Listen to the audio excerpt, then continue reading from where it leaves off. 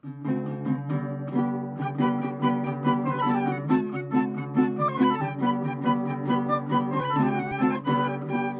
and welcome to In the Kitchen with Mary Mac. Today's special treat is a full Irish breakfast. I received a gift in the mail yesterday from some very good friends of mine from the Western Pennsylvania area, and I'd like to give them a shout out here right now.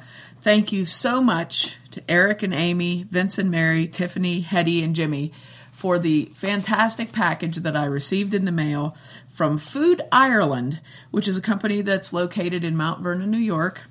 And they ship all sorts of Irish foods all over the United States. I'm sure to Irish folks and Irish transplants and Irish expats and all of the Irish that are hidden here all over America. Probably a lot of Irish family reunions. And that sort of thing. But they have a full grocery store on their website that is absolutely amazing.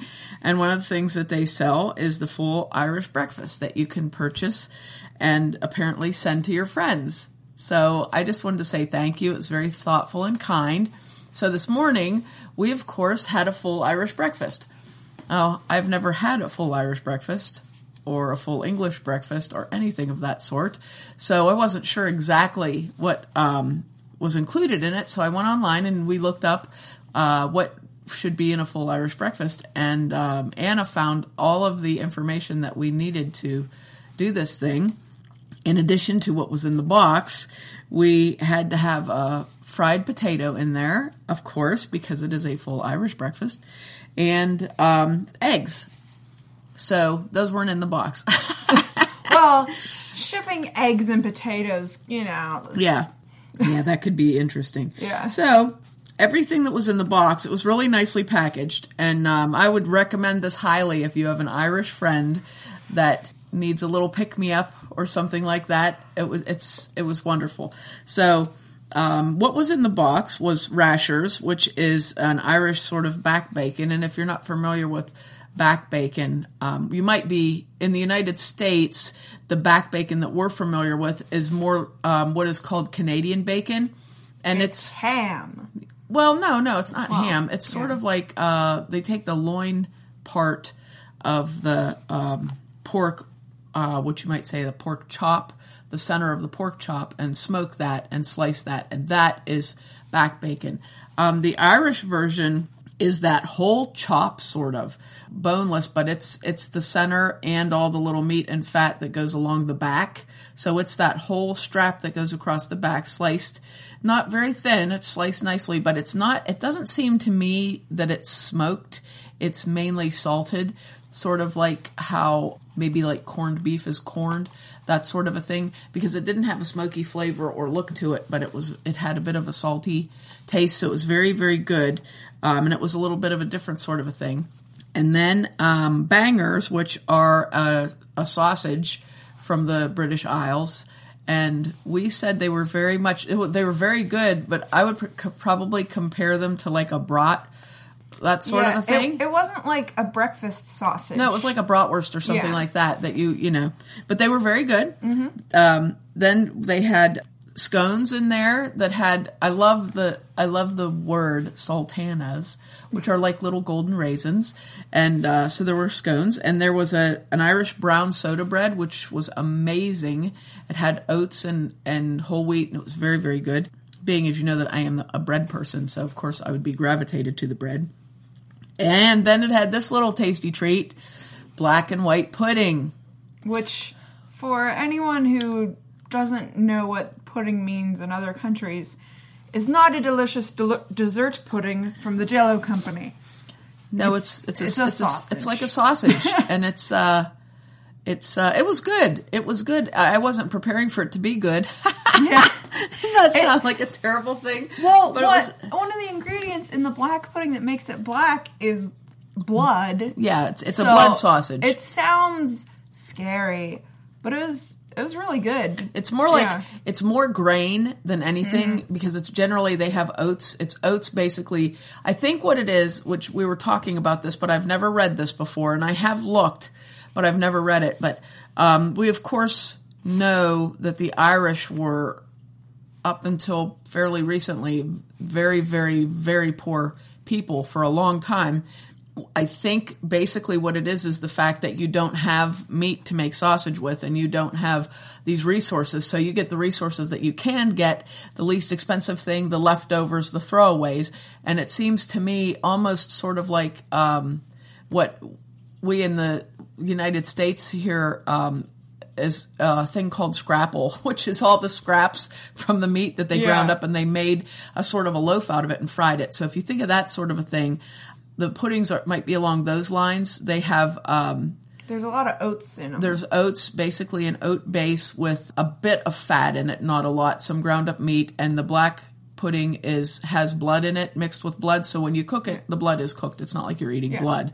But the white pudding's the same thing, but without that. Yeah, the white pudding just doesn't have the blood in it. So it's basically pork fat ground up and mixed with that. So I would say that's probably my guess. If somebody wants to contact me by email or on my Facebook or Twitter account and explain to me better, I would appreciate it, because like I said, I've read quite a lot about Irish and British cooking and history, and I've never come across anything that would explain it, but I do know that's the sort of thing that has happened. And I was thinking of the closest comparison that I had to it is fried mush, which is a big, I mean, in my family is half Irish and half Italian, and the Italian side has a thing that they call polenta, which is basically cornmeal mush that you put red sauce on, pasta sauce, marinara sauce, whatever, but it's usually a plain red sauce that doesn't have vegetables in it, so it's just what we would call spaghetti sauce, and then fresh grated Romano cheese on the top. And you eat that. It's actually an Italian breakfast food like oatmeal is to the rest of the world. However, it's delicious. And when I was little, thought it was a special treat. And then my mother told me, no, that's what the poor people eat. I was like, oh, geez, I thought it was this big special. I thought it was like, oh, Grandma's going to make this for me because it's so special and I'm so special. But it's just poor people breakfast. And then you realize that's why you had it so often. Yes. Yes. And then I didn't actually know that that's why we had it so often. So, and then fried, the equivalent to that for a lot of people, especially it seems to me very popular on the East Coast, north to south of the United States, is fried mush. And it's the same thing. You make cornmeal mush, put it in a loaf pan, and it sets up pretty firm. Then you slice that off and fry it in butter and put syrup on it. So it's delicious. I mean, it's delicious, but it's what people that didn't have money ate. So I'm guessing that that's the equivalent of those puddings, because they seem to me that sort of a thing. However, as we all know, generally people that have less money have better tasting food than people that have more money, because they eat these very so good, true. hearty dishes that are memorable, that you look back on and you go, wow, remember when we used to eat, whatever that was. And it turns out to be something you're like, oh, you mean fried cabbage isn't, like everybody, but fried cabbage is delicious. So, that sort of a thing. I think people that have less money are far more creative in their cooking, and that's why we have these sorts of fabulous heirloom foods that we remember fondly and people look back fondly on, which is now why they're expensive appetizers in restaurants, because people like those things and they remember those things. So now you have to pay a lot of money to have scrapple in a restaurant as an appetizer, which is very hysterically funny. And kudos to the restaurateur that thought of that idea, because it's brilliant. So anyway, and then there's also these fine additions. There was Kerrygold butter, which is heaven on earth. I'm telling you, so good. Oh my gosh, you could really, if you put the half a pound of Kerrygold butter between two pieces of Irish soda bread, you could eat it sort of like a sandwich. Oh, it's delicious. And then there was a delicious marmalade in there. Fruit Field makes a few different sorts of jams, and we got the orange marmalade. It was very good. Very, very good. So all of these delicious things were in the box, and it was very nicely packaged. And I was so excited, and there was a nice little note in there from my friends, and it was very exciting for me to get that. So then we found out what we had to do to make this Irish breakfast. Basically, fry all the things in the butter that was included. Yeah, that's about it.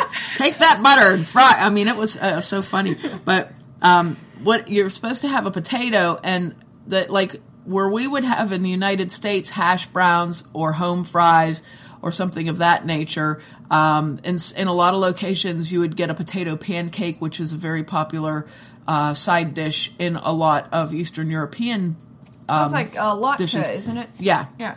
So this said to basically, you can use leftover mashed potatoes, which is what the Irish would use, which is what I've told my husband. Irish cooking is basically reusing your leftovers.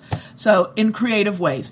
And a lot of cooking is like that, but I always love that about the Irish. We're like, yeah, we had these potatoes left over from yesterday. We're going to make a pie with them. You take your leftover potatoes, or what I did was I baked a red skin potato in the microwave, enough just to soften it.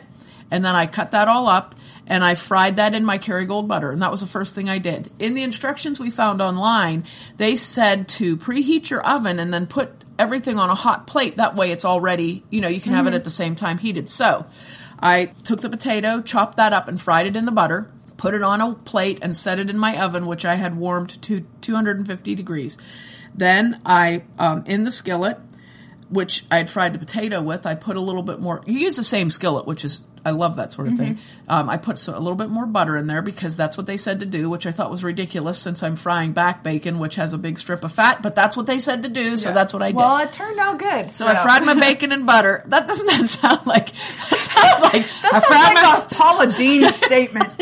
I fried my bacon in butter. Put some more butter in here and fry some bacon in it. Now, the bacon has fat, but you're still going to want to put butter in it. It ain't near enough fat. There ain't enough fat in that. So anyway, I fried that, and I put that in the oven when it was fried. Now, I didn't get it crispy. I just fried it to where it had little brown spots, and the fat was slightly crispy, but I didn't, don't overcook it.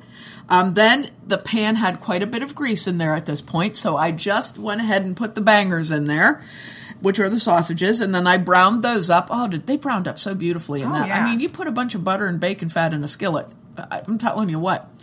I even burned the tip of my finger in it when I was putting the black and white puddings in, and I fried that. So, but after we fried the bangers, browned them up, put them in the oven, then we put the black and white pudding, and I sliced it into about a 1/2-inch slice, and then I just browned it really good on both sides, which it was really funny because I was using a Teflon pan and I could not see the black pudding. I'm like, where the heck did it go? Oh, there it is, I'm trying to get it out. So that was kind of funny.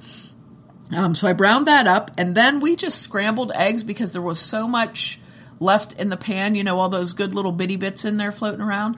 So I just scrambled the eggs and mixed them all in with that. Now, at the same time, I heated the scones in the oven, which if you've ever had scones from anywhere, Irish scones are a little bit different than British scones. They don't seem to have as much fat in them. They're sort of like a smaller version of soda bread, and they don't have the layers like a British scone would have. But they taste like a biscuit. They taste like a lot. American biscuits. Yes, they taste a lot like an American biscuit, but not as much flaky fat, which would make sense with the rest of, the way things are done in Ireland as far as breads go. They're a dry biscuit. Yeah, they're a little bit on the dry side. The sultanas were delicious and enormous in there. Well, they're perfect for eating with tea, right. Though. And that's the whole thing, because you want something like that with your tea so you can dunk, which is a delightful hobby. So we got all of that ready, and then we used 3 of the tea bags from the Barry's tea because we were having 2 cups of tea. And we're doing it in the pot, so you always add an extra tea bag for the pot. So 1 tea bag for each of us and 1 for the pot, and then we let that steep for about 3 to 4 minutes. Mm-hmm. And it was perfect. It's strong tea, which I like. It was a very strong tea, and I like to say that it was a tea-tasting tea. Mm-hmm. It tasted like tea. A lot of times when you have different sorts of teas, you don't taste tea. You taste other things, but not tea. See, that's why I like breakfast teas. That tasted like a breakfast tea. I don't like green tea, and I don't like most flavored teas. Black tea is good. So it was a very good tea, this Barry's tea, and I of course I like mine with milk. And I was told a long time ago that you should always put the milk in the cup first and then add your tea to it. So I do that with my coffee also. But I guess I was told that's the proper way to have tea in Britain, in Ireland. Well, isn't that so like you don't burn the milk? Right. The milk can scald if you pour it in, but if it's in there first, it like whips it around or something. So we assembled our delicious Irish breakfast, and we had our fried potatoes, our rashers, our bangers, our black and white pudding, our eggs, our scones, our Irish brown soda bread, our curry butter, our berries tea, our fruit-filled marmalade. We had this delicious breakfast, and it was very, very good. Everything was very good. I felt like I needed to go back to bed afterwards.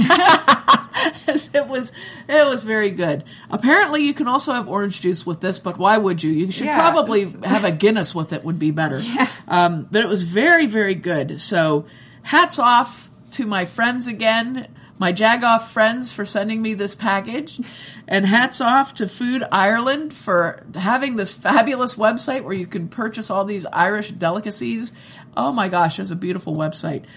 Their address is just foodireland.com, and you could hook yourself up with some delicious Irish things. Now, the fresh food for overseas shipping, you wouldn't be able to get the meats, but I'm fairly certain you could get anything else from there. You could get the scones, the breads, the jams, and all that sort of thing. I don't think they will overseas ship any of the meats because they're not smoked. Like I said before, they're fresh. But if you are like in Europe and you're ordering this stuff, you could probably find someplace in Ireland. I'm sure there's someplace, and it'd be way easier. Yeah, I'm sure in Ireland you can walk into any corner market. But for the United, I was just thinking of our listeners in other countries that might be interested in trying something like this. Yeah. I'm sure if it like she said in Europe, you might be able to find someone who ships to your particular location. Mm-hmm. But this is such a neat idea, and I really enjoyed it. It's very good. Oh, I forgot to mention the baked beans. We had Bachelor's baked beans also, and they're not like American baked beans. Americans, we love a zillion flavors in our baked beans. We love a big chunk of pork fat in there, and we love spicy flavoring and peppers and different kinds of beans. These were just standard navy beans in a tomato-based sauce, which I was kind of laughing when I tasted it. Well, when I first smelled them, I opened the can, I'm like, they smell like SpaghettiOs, but SpaghettiOs, terrible thing. But they were just basically the navy beans in they were white beans in a tomato sauce. They had a nice onion flavor to them. They were actually really good, and nice side dish. But I love the name of them, Bachelor's Baked Beans. I wonder if they have a whole line, like if Bachelor's has this whole line of food. Well, I was saying, it's for guys who don't know how to cook. It's like the Irish version of ramen noodles. Oh, there you go. Irish ramen is actually baked beans. So, but they were really good too. And you have those. I always think that's so funny when you hear about that for a breakfast. You have baked beans, but it is a fiber food, like a grain food. So if you weren't having toast or anything like that, I mean, that's an awful lot of meat and protein to have with, so good for bodybuilders. Yes, it was very good. It was a very good breakfast. It was a good experience, and we really enjoyed it. And I've never been to Ireland, but I feel like I got a little taste of it today with all of the delicious foods that we got to try. So I hope you enjoyed the show, and I hope you'll give an Irish breakfast a try. I mean, it was an interesting thing. We're going to have pictures up on our Facebook page that you can see the various processes as we went along and see what it looked like when it was done. And thank you so much for listening, and I hope you liked the show. And thanks for listening. We haven't recorded in so long, you forgot your tagline. What the hell is my tagline? Thanks for listening. If you did, and if you didn't, too bad for you. Is that what it is? Yep, that's what it is. Well, thank you very much for listening if you did, and if you didn't, too bad for you.